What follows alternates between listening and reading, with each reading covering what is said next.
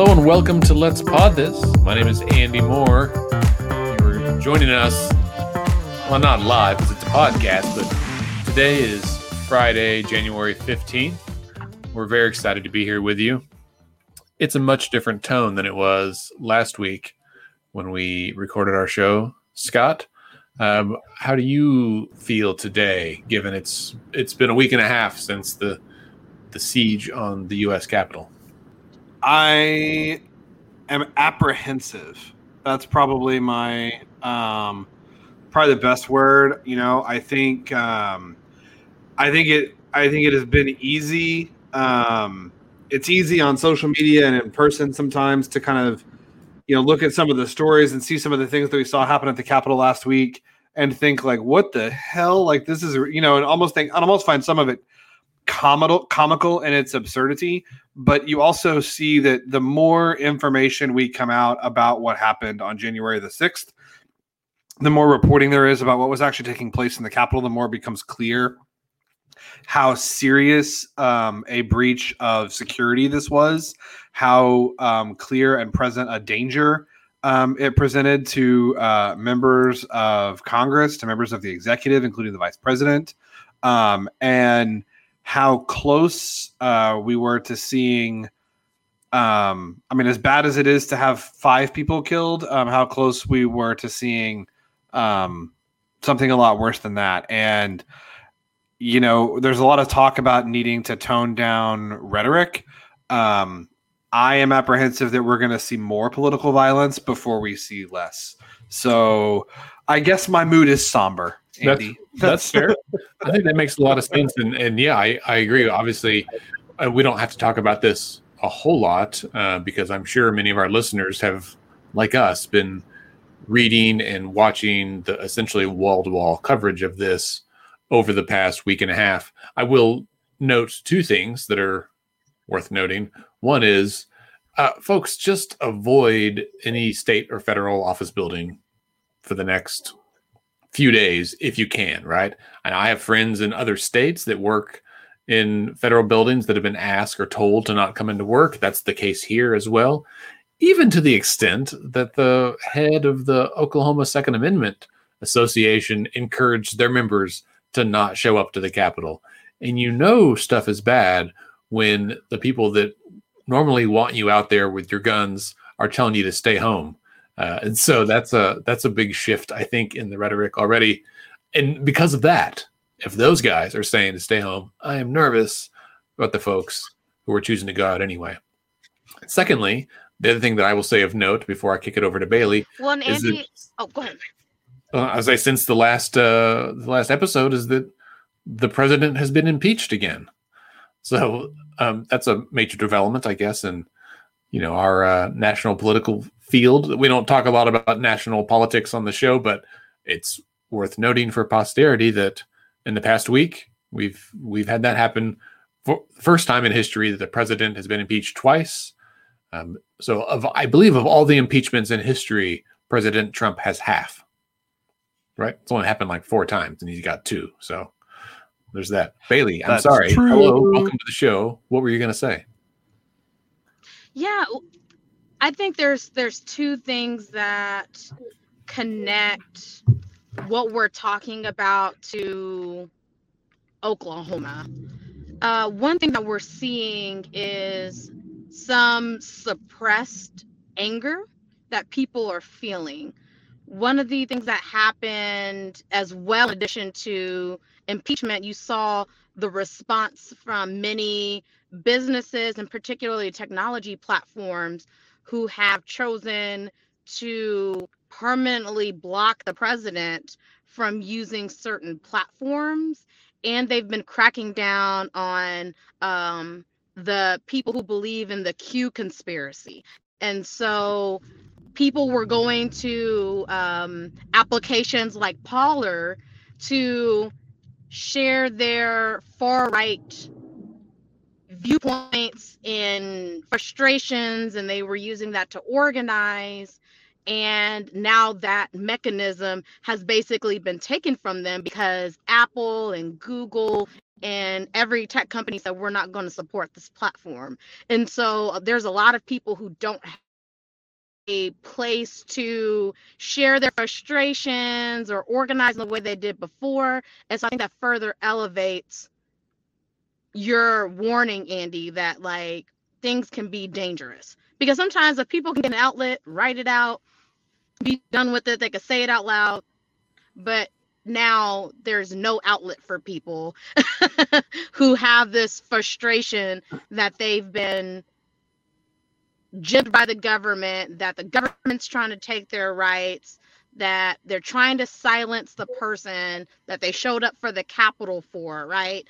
And so that's something to be cautious of. And then it ties to Oklahoma because we have a very significant portion of our population who believes in the conspiracy theories and supports President Trump. And so even among our legislature, you know, there were nearly 40 members who signed on to a letter saying that different states needed their elections reviewed and overturning results and things like that. And so with the second impeachment, and then Democrats having control of all branches, especially the Senate, so there's a likelihood that the impeachment trials will move forth quickly. You're going to of what's happening at the federal level, but from the lens of like a backlash. So I wonder even how much business is going to get done this session, because there's going to be so much talking about the Democrats in DC, talking about standing up for Trump, standing up for our country. And so what is this going to look like going into 2021, even looking at state and local politics? That's an interesting thought. You know, I don't know that we will see the Senate take up the impeachment trial right away, if at all, because the Democrats don't have the votes to convict President Trump. So McConnell said he's not going to do it before Trump leaves office. And then afterwards, they're coming in having to deal with an impeachment trial, a vaccine response that's, as we saw today, there is no back office storage of vaccine. So that's a big issue. And then the COVID relief itself. And those are enormous. All three are huge tasks that require a lot of political glad handing and a lot of backroom deals and just a lot of work to get through. And so they can't possibly do them all three at the same time, aside from all the other, transition and governing stuff. And so I wouldn't be surprised myself if the impeachment trial gets delayed or even held off, because at least for the next week, there's a few things that are outstanding, right? Will President Trump attempt to pardon himself? Is that constitutional or not? If he does, and if he doesn't, will there be criminal cases that are coming out against him from all these investigations that might hit afterwards? I can see the Democratic majority in the Senate saying, you know what, we're not even going to mess with it. We'll hold it over their heads, but we'll let some other court take it up first and see if they can deal with that while we deal with getting this COVID relief pushed through. Those are my two. Yeah, I think that's a good point, Andy. I think there's a real possibility. There is a real possibility that they actually don't have a trial in the Senate. I mean, that could be totally wrong, but I think that's possible. I do think, though, it hinges. I think whether they have a trial and what happens in the trial hinges almost entirely on one man, one guy, one dude, senator from the state of Kentucky, Mitch McConnell. There's a story in the New York Times yesterday, the day before, that says Senator McConnell, who's currently Senate Majority Leader until January 20th, says that he is glad that Trump has been impeached. This is, of course, all on background anonymous sources. He says he's glad that Trump has been impeached because it will make it easier to purge him from the Republican Party. And I think that's kind of to me, that's kind of a trial balloon. He wants to see what the response to that is.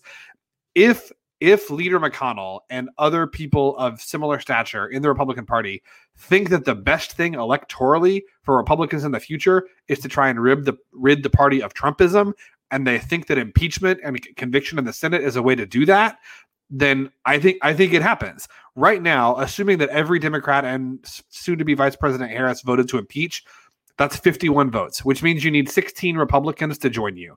Assuming that Susan Collins, Lisa Murkowski, Pat Toomey, Mitt Romney all voted yes in agreement with Democrats, that's 4. So now you need, 14 more? I think if you don't have Mitch McConnell, it's really hard to come up with 14. But if Mitch McConnell decides he's going to vote to convict Trump, which according to follow-up reporting in the Times today, he says he hasn't made his mind up on, I think if Mitch McConnell votes to convict the president, I think you get to 14 a lot easier. I have no idea. I have no idea if that will happen. But I think I wouldn't be shocked either way. I wouldn't be shocked if there is no trial and just he's impeached and that's the end of it.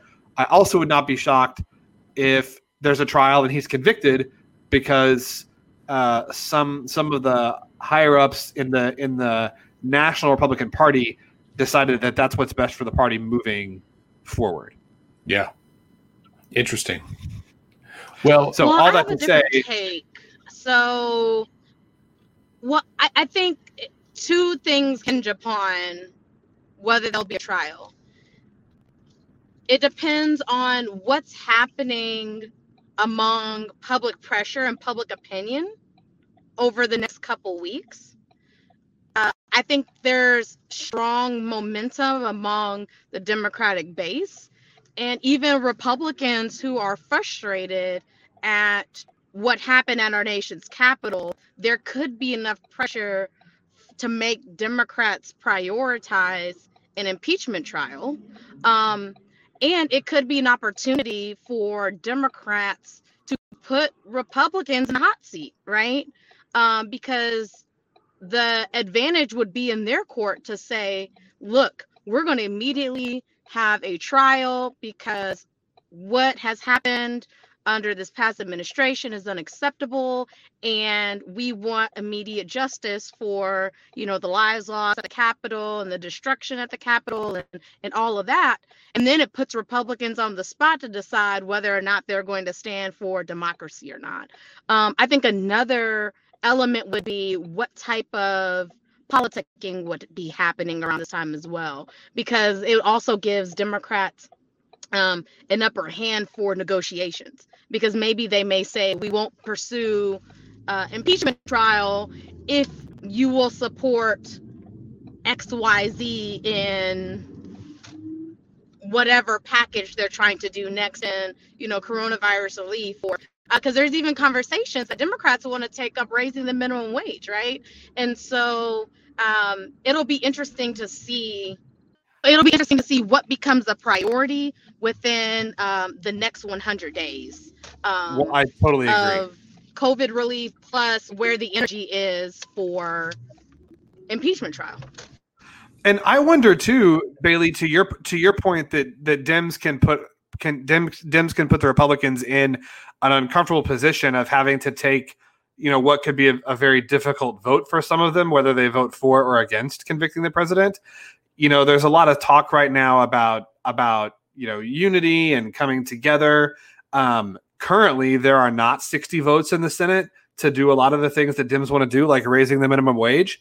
I have no idea. I don't know enough about the inner workings of Senate politics to know if this is feasible or not. But I wonder if the impeachment and the question of whether or not to have a trial for the president gives the Dems any leverage over some of their more moderate Republican counterparts to say, hey, maybe we don't have an impeachment trial, but maybe you vote with us to raise the minimum wage, right? Maybe you help us with some of our priorities. I have, we could, and many people do, have entire podcast series that are about nothing but these issues. But we do have a session here that will resume on February the 1st. So should we transition to what's happening there, or we can keep talking about stuff happening in DC? Because I'm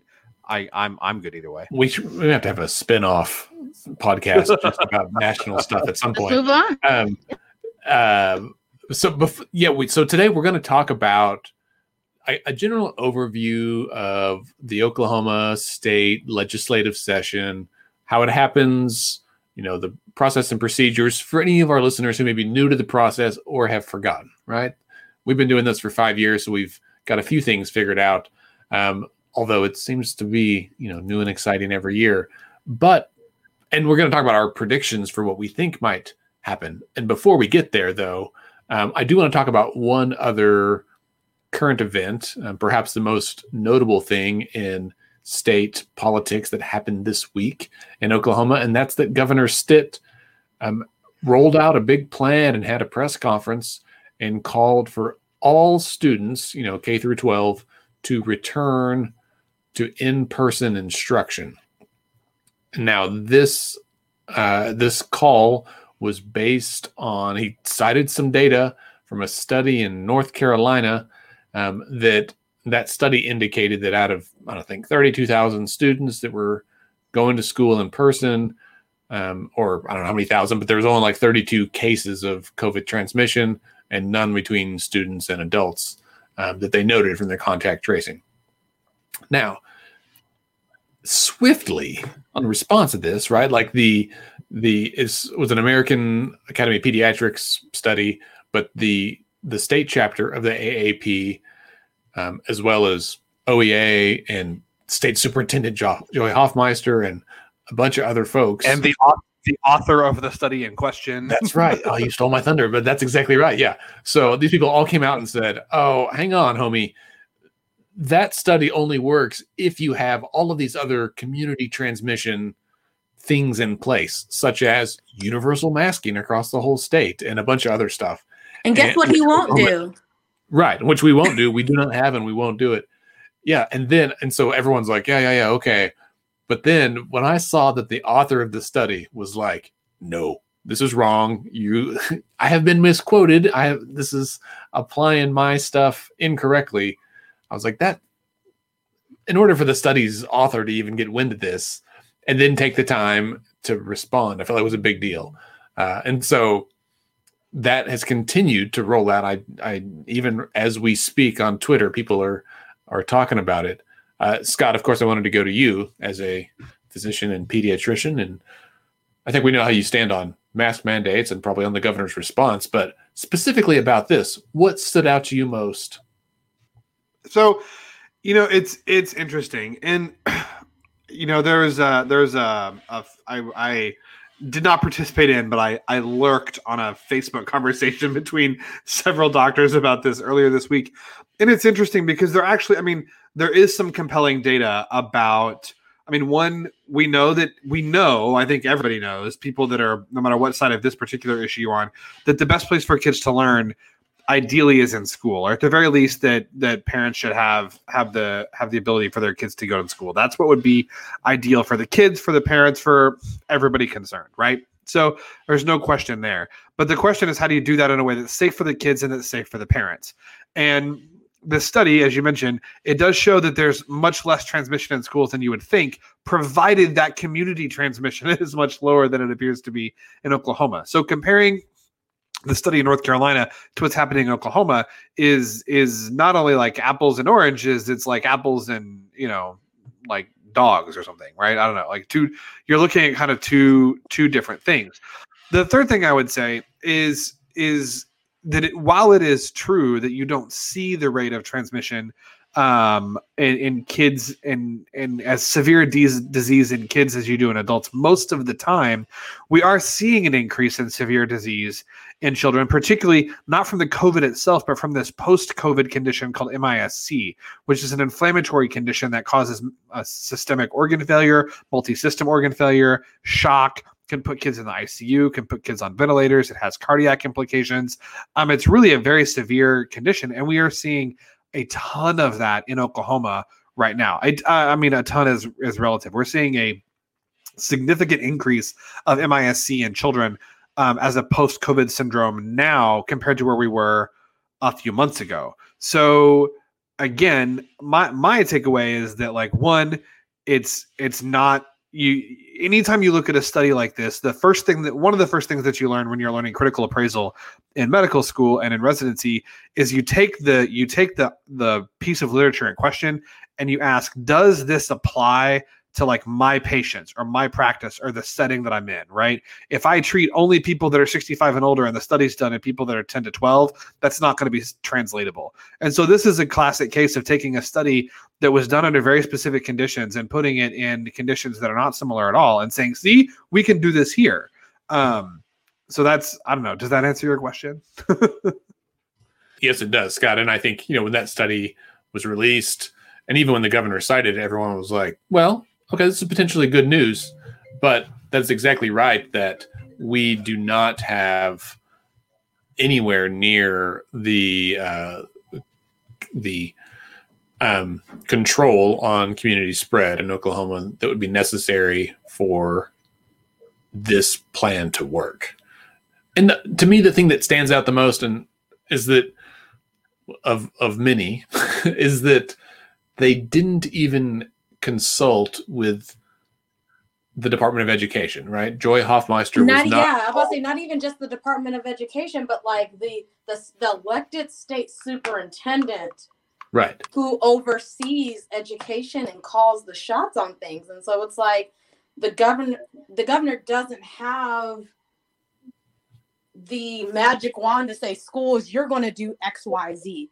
And so at the end of the day, I mean, it's really ironic that like there's one hand of like local control that conservatives preach, but then there's this moment where it's like, well, we want you to do this thing.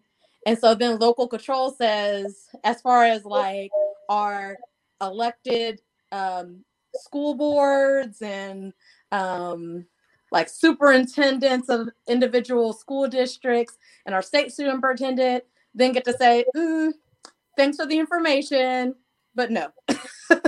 Yeah. Well, and there's a Twitter account that's like a spoof account called Oklahoma Gov just Googled. It's Gov Stit Googled. And they tweet often. I don't know who runs it, but often it's pretty funny. And just a few minutes ago, they tweeted how to make opening schools a political issue.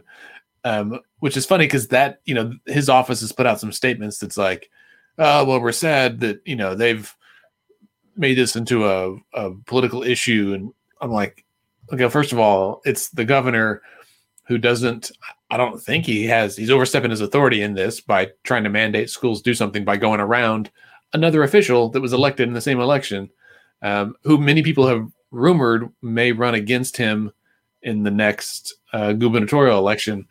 And I was like, it just seems it's bad form, and I feel like it's politically unwise. Agreed. Yeah, I agree. But I'll add that, like, even around this time last year, we were talking about how the governor picks political fights among different branches and state agencies. And so this is just another example, because it was fights with the legislature, on budgetary things, and then it's fights with the tribes, and then it's fights with, this agency. And now I guess the fight has turned to public education from selections of who he's appointing to the state boards that oversee, certain things like charter schools and other things. And now it's this battle directly with schools, trying to, strong arm them into opening their doors. And so this is just really interesting of how he's picking these political fights as governor. Well, I think he wants to appoint the Secretary of Education or the state superintendent, right? Like, if it's up to him, he would be able to appoint all the agency heads and all the department heads. Well, I mean, let's be honest. If it was up to him, he wouldn't have to deal with pesky things like courts and state legislators and, law. Like he's a business guy. He's a CEO. And he's used to being able to say, no, I want to do it this way. And that's the way we do it because this is my company. And that's what I decided. Right. And he seems to still be frustrated by the fact that that's not the way that government works. He wants to be able to say, no, I'm ordering it today. I'm deciding we are opening schools. Right. And he's frustrated that he can't do that. So, I think he is probably working behind the scenes to try and get the State Board of Education to mandate to individual school districts that they have to offer in-person instruction. It seems pretty clear that's what he's kind of working on in the so-called the back channels. Whether that'll happen or not, I don't know. Well, public education is such an interesting issue in Oklahoma because it's often not a Republican Democrat issue. It's a rural urban issue because every rural district loves its school and they want to do everything to protect that school and they trust their superintendents in their community. So there's just a lot of power among local schools. And so it'll be interesting to see, how this shakes out, because even when it comes to go in person versus going virtual versus hybrid, you're seeing breakdowns like rural urban for the most part. And so it'll be interesting to see where even like the legislature will stand on the issues of whether schools need to go back full time or whether schools should have the autonomy to make the decision. Yeah, I was going to say that I think the urban rural line is also at play in this. I think it may be the governor angling to help solidify his rural support because Oklahoma City Public Schools and Tulsa Public Schools both are still doing virtual and by and large, and I think he's pissed that they won't do what he wants. Because Superintendent McDaniel from Oklahoma City Public Schools had a statement the other day in opposition to the governor's call for the in-person instruction as well. And everything sucks. And I think in response to our lack of control over this virus, people at all levels, individually in our own lives and the governor for the state and for his political future are trying to control whatever they possibly can. And it doesn't always work out. Speaking of the governor trying to control everything that he possibly can, we've talked at some length about his executive order decision, whatever you want to call it, to move the public health lab from Oklahoma City to Tulsa. Well, at the time that was announced, to Stillwater, several in the legislature were not pleased with that. And as of this week, Representative Ryan Martinez, a Republican of Edmond, has filed legislation to say, nope, we're not gonna do that anymore. So Representative Martinez has legislation that would specify that no state asset is to be moved further than 10 miles from wherever it was located on July 1st, 2020, without the approval of the Oklahoma State Legislature. Okay, so it would apply to the public health lab. I wasn't sure if it was just henceforth, all things moving forward, or if it was backdated to apply to that. Yeah. So how much money have we already spent on this deal? And he's spending CARES money on that. I mean, yeah, who knows? And then, of course, the question is this going to pass with a veto-proof majority? Because otherwise the governor can just be like, no, I don't like this rule, and veto the bill, right? I'm sure it will. Because you're going to have bipartisan support for this, right? The Democrats aren't going to want it to happen, and the Republicans aren't either. That's why they got Ryan Martinez to run it. I also don't know. I don't know from the article I saw if it's going to have an emergency in place, because if it does, it won't take effect until November 1st of next year, right? Of this year, if it does not have an emergency in place. Right, yeah. That's a good point. So it would be down to the governor trying to rush to get it built in some kind of pole barn or something up there, I guess. Which is strange, because if the goal is to stop the governor from spending money in this way, why not put an emergency to make it immediate? Yeah, surely they will. Yeah, I mean, one would think, but it doesn't say in the press release that I saw whether there's going to be an emergency there or not. So that's, we've talked about what we think is going to happen in session this year. That's clearly one thing that's going to happen in session this year. What else have you guys seen any other bills? So just a couple of bills, but before we talk about bills, let's talk about process for any of our listeners who are new. And if you are, hello and welcome. This is Let's Pod This. My name is Andy. Scott and Bailey are here as well. Let's talk about how sausage gets made. So the state legislative session starts February 1st. It's always the first Monday of February. And this is a new legislature. So any bills that were filed last year are dead, and they had to start over in this process. That's right. We go with a 2-year legislature right between elections. So this is the first regular session of the 58th Oklahoma legislature. It will begin at noon on the 1st, and it kicks off with a joint session, which I don't know how they're going to do it, but normally everyone's in the House chamber. I don't know if they're going to do the same because of COVID this year, but they do that. Oh, they are. They're going to have the Senate up in the gallery, I think. And so they gavel in, and they do the first reading of all the bills, which basically means all the bills are now into the chambers.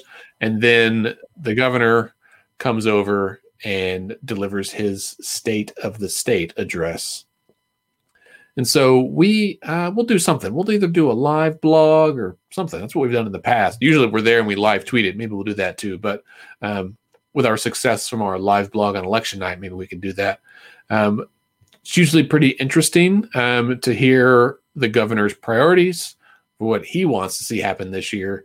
And then immediately following, the legislature throws it out and they do whatever they want, right? Like, is that how it happens pretty much? Yes, I think that is pretty much what happens. Is that the governor says, here are the things that I think are important. Here's what I would like us to focus on. The legislature says, oh, thank you, Governor. Clap, clap, clap. We have our own plans and designs. See you in May. Right.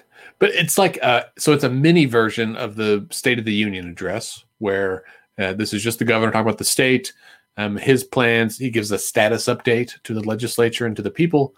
And then he lays out his agenda for the year, and then he leaves, and everyone discusses it for the rest of the day. When it comes to lawmaking and the legislative process, a few terms that I'll identify real quick, and Bailey, you can chime in as needed along the way. Every bill has to be read 3 times. The first reading happens on day 1. That means all the bills that have been filed have been first read, and that allows them to be eligible to be assigned to a committee. They don't actually read the bills aloud. There will be thousands of them, likely somewhere around 3,200 to 3,500 bills, maybe as many as 4,000 since last year was a short session. So we'll see what happens. But all of it will be first read, and then the bills will be assigned to committees. It doesn't all happen on day 1. It'll happen over a period of days, but the committee meetings will start, I think, on day 1 for the most part, and they will start hearing some of these bills as bills move through committee. Then they can move to the floor, and then they will hear them there, and then once they're heard on the floor, that's third reading, right? And then they can be voted on, approved or not. And then it goes to the opposite chamber. Goes to the opposite chamber, right? And then the same process starts over. So they go to committee over there. So then the whole process starts over. They go through the whole rigmarole again. That's right. Well, and I tell people that it's almost like watching your favorite elimination game show, like watching like American Idol, where, you start with all the people in all these communities trying to be the next American Idol. But then, months later, you only see, a few dozen people actually make it to Hollywood, right? because Right. there's all these levels of consideration. And so I think legislative process is just like that. So yes, next week, by next Friday, because that's the bill deadline for members to be able to put text in their bills, you're going to see like over 3,500 bills.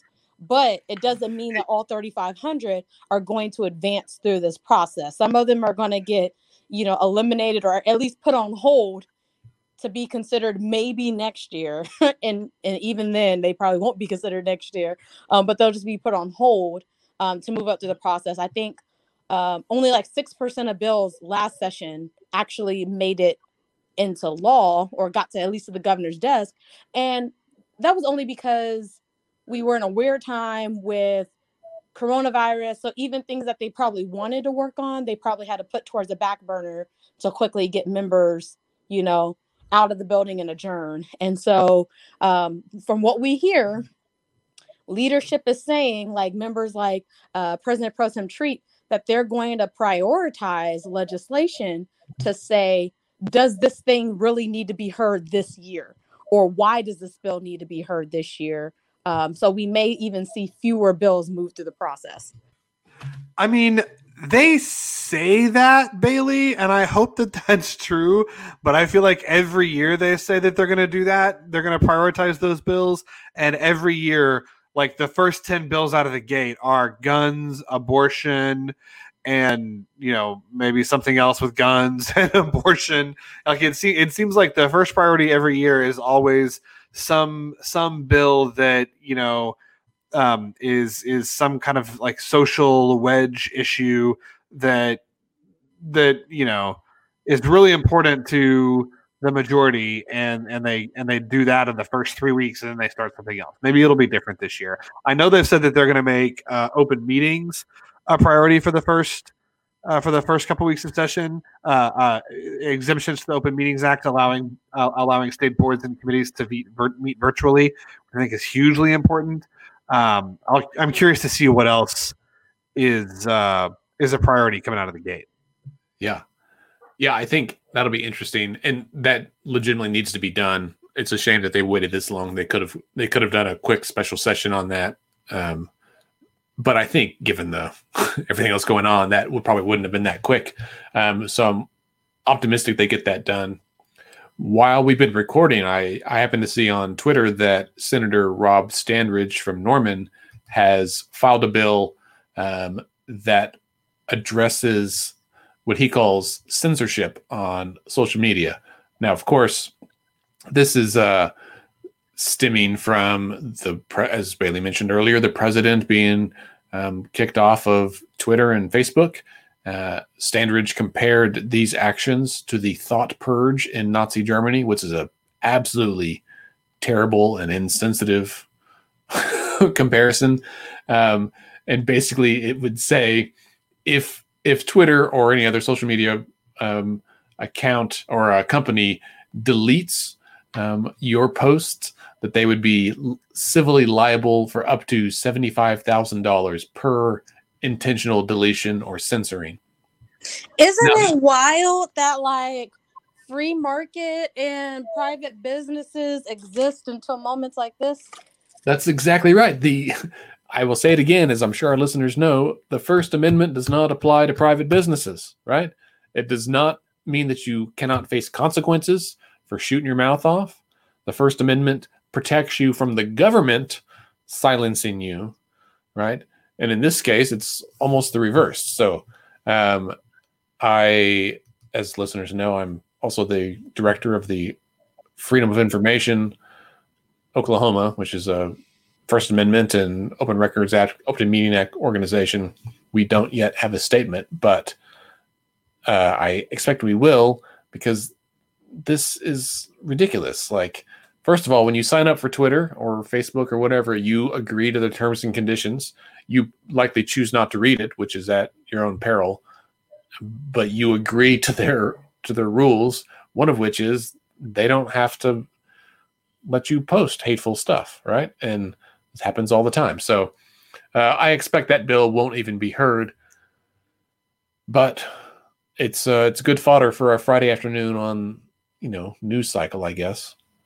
Well, it's also a good reminder too to our listeners that just because something advances in committee doesn't mean that it's going to make it all the way to the governor's desk. Sometimes there's political strategies that happen to where members of leadership will allow something to make it through a subcommittee and make it to a committee, but will block it on the, or it may pass all the way to the House floor just to allow that member or the Senate floor to make a statement to say, look what we did, and then they won't let it go from there, right?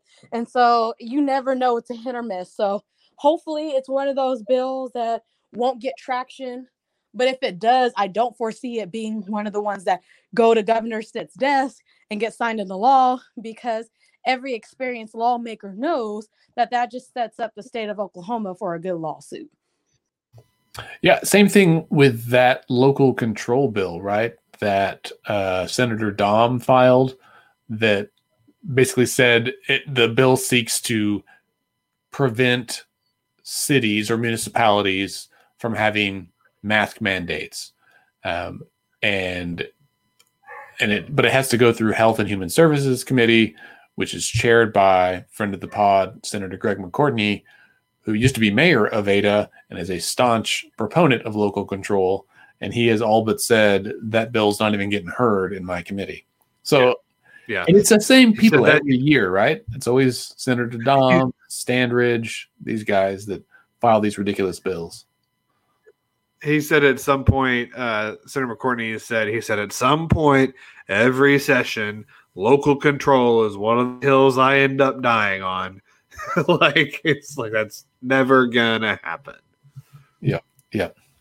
Well, so Scott and Bailey, aside from bills we've seen that have been filed, what's your gut tell you? Like, what are the things you're going to be watching out for? What do you think is going to happen this year?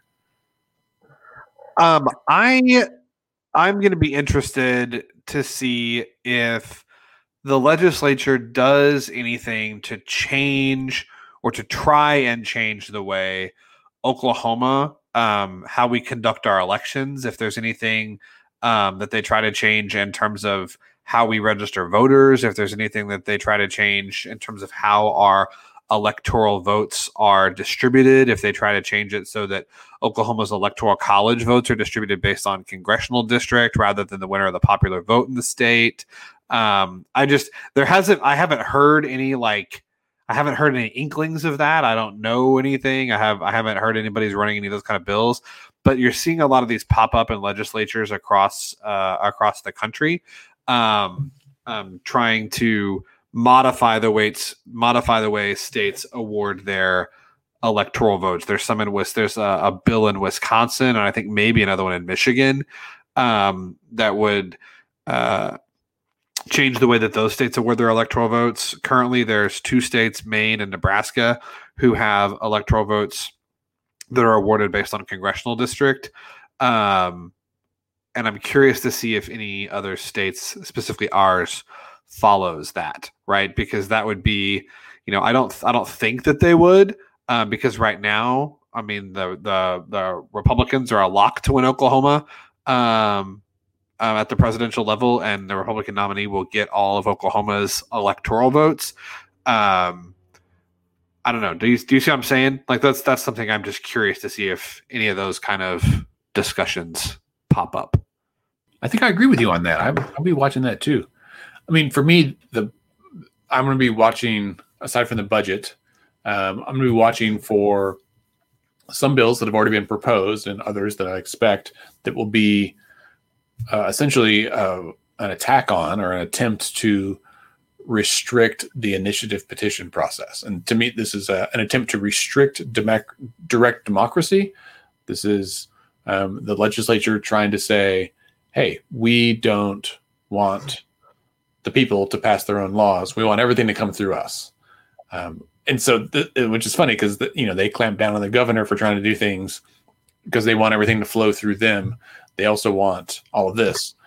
And as listeners have heard me say before, and I will say again, the framers of our state constitution specifically included this as the first right granted to Oklahomans, the right to petition their government because they knew then, just as we know now, that we can't always count on our politicians to do the right or the best thing, because either they don't want to, or the unique politics of that building prevent them from doing it for one reason or another. And this is how we get stuff done, right? While they're caught up in politicking, the people sometimes are like, listen, we need insurance, we need medical marijuana, we need criminal justice reform. These are all measures that happen out here. And so we'll see what happens with that. That's going to be pretty high on my list for things to watch out for. Bailey, what about you? I will be interested to see. Sorry, my garage is going up, y'all. So my birthday was yesterday. And happy birthday. Thank you. So I have some things going on. Anyways, so I will be interested to see what happens with Medicaid expansion. We know that the voters passed Medicaid expansion.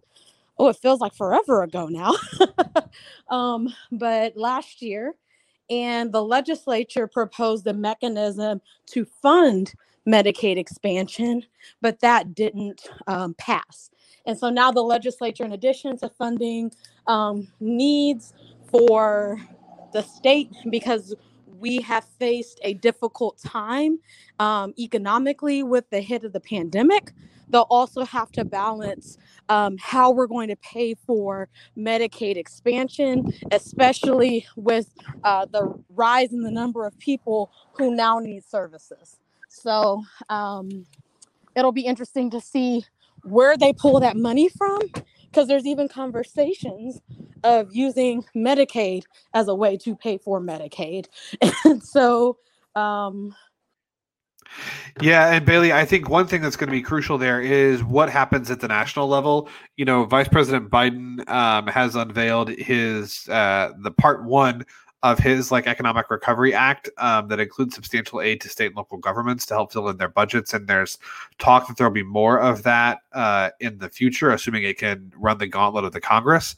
And so I'm curious to see what happens there. And I'm curious to see if local elected leaders here, state legislators, state representatives, state senators, even if they're in the majority party, I'm curious if they lobby our federal delegation at all to vote for some of the Biden's administration's stimulus plans, because that will make their job easier, right? Like if the feds write Oklahoma a big check to help cover lost revenue from the COVID pandemic, that makes the job of the state legislature way easier in terms of funding things like Medicaid expansion or COVID, we're trying to get schools open. If they have to provide additional monies to schools for COVID precaution or sanitation or et cetera. So that's one thing that's an interplay of the state and local that I'm interested in. Yeah. So as we kind of wind down the episode here, I think it's important to know, listeners, if you are interested in tracking legislation yourself, there's a few ways you can do it. One is on the state legislature's website. They have a product called Lens. It's like a legislative tracking system. I haven't really used it that much, but I just signed up for it this morning, and I'm going to be making a video about it here early next week. And so hopefully by the time we next record, I'll have it out there on our YouTube channel, and I will certainly share it on our Twitter and our email list. So be sure you follow and sign up for that. And then also in years past, we have used Legiscan, there's a free version of that as well to track legislation. It's pretty helpful. eCapital has a legislation tracking system that is a subscription-based thing. I hear it's great. I can't afford it. But those are all great ways. Also, if you are interested about any specific bill and you want to know, how can I find, what are the important budget bills or the important criminal justice bills or the, what bills are going to affect the rights of women. My guidance has always been to contact the organizations that work in that area most, right? So if it's like bills that affect women, my go-to call would be to Liz Charles at the Oklahoma Women's Coalition, right? If it's stuff to deal with children, then the Oklahoma Institute for Child Advocacy. Tax and budget stuff, OK Policy, right? Like there's a bunch of organizations out there that track this stuff. Education, OEA, or any of the other bajillion education groups out there. And if you're not sure who to ask, then ask us, and we'll try to point you in the right direction. I think it's important to remind our listeners that there's an election coming up in the next few weeks for our Board of Education primary. And so today, like in the next 50 minutes, if you haven't registered to vote yet for that election, you need to get registered. But it's not too late to sign up for absentee ballot if you don't have that yet for the school board races. And so I know OKCPS will be, there are 3 people running for chair of the Oklahoma City Public Schools Board. And then there'll be several other school districts that will be having school board races. And that will be February 9th. That's right. Also in February will be city council elections for Oklahoma City, Tulsa, and a whole bunch of other cities. I think like statewide, it's a municipal election. So again, just because November's passed doesn't mean that elections stop here in Oklahoma. We have elections nearly every month. You can go to the election board website, elections.ok.gov, and sign up for election reminders. They will email you and text you if you have an election coming up. You can also register. You have to sign up again. It's a new year for your absentee ballots. I got mine in the mail for that school board runoff that Bailey just mentioned. So you can still vote safely by mail if you would like, or you can use it just as a reminder to go vote in person. That option is out there. So yeah, we are right back in it. I'm excited about these school board and city council elections. I think that, that local government, right? All politics is local, and this kind of stuff can have huge impacts on how things are going. In fact, my sister lives in Bethany, and she texted me yesterday that she is volunteering for someone running for mayor of Bethany. She has, I will say she's been inspired by me. I don't know that that's true, but she is going to be stepping into an actual campaign role and helping coordinate volunteers and get out the vote for the city of Bethany, which is, I think, super exciting. So good for her and good for you if you're someone that likes to be involved like that. Please do. All right, folks. Well, that brings us to the end of this episode. Thank you for being here. Happy January. Enjoy watching the inauguration next week. It's on next Wednesday. Please feel free to tune that in. I'm sure it'll be streaming on literally every station and channel out there. And we will be back next week with a rundown of all the bills that have been filed this session that we think are interesting, notable, or outrageous. It's always a good time. Have a great week.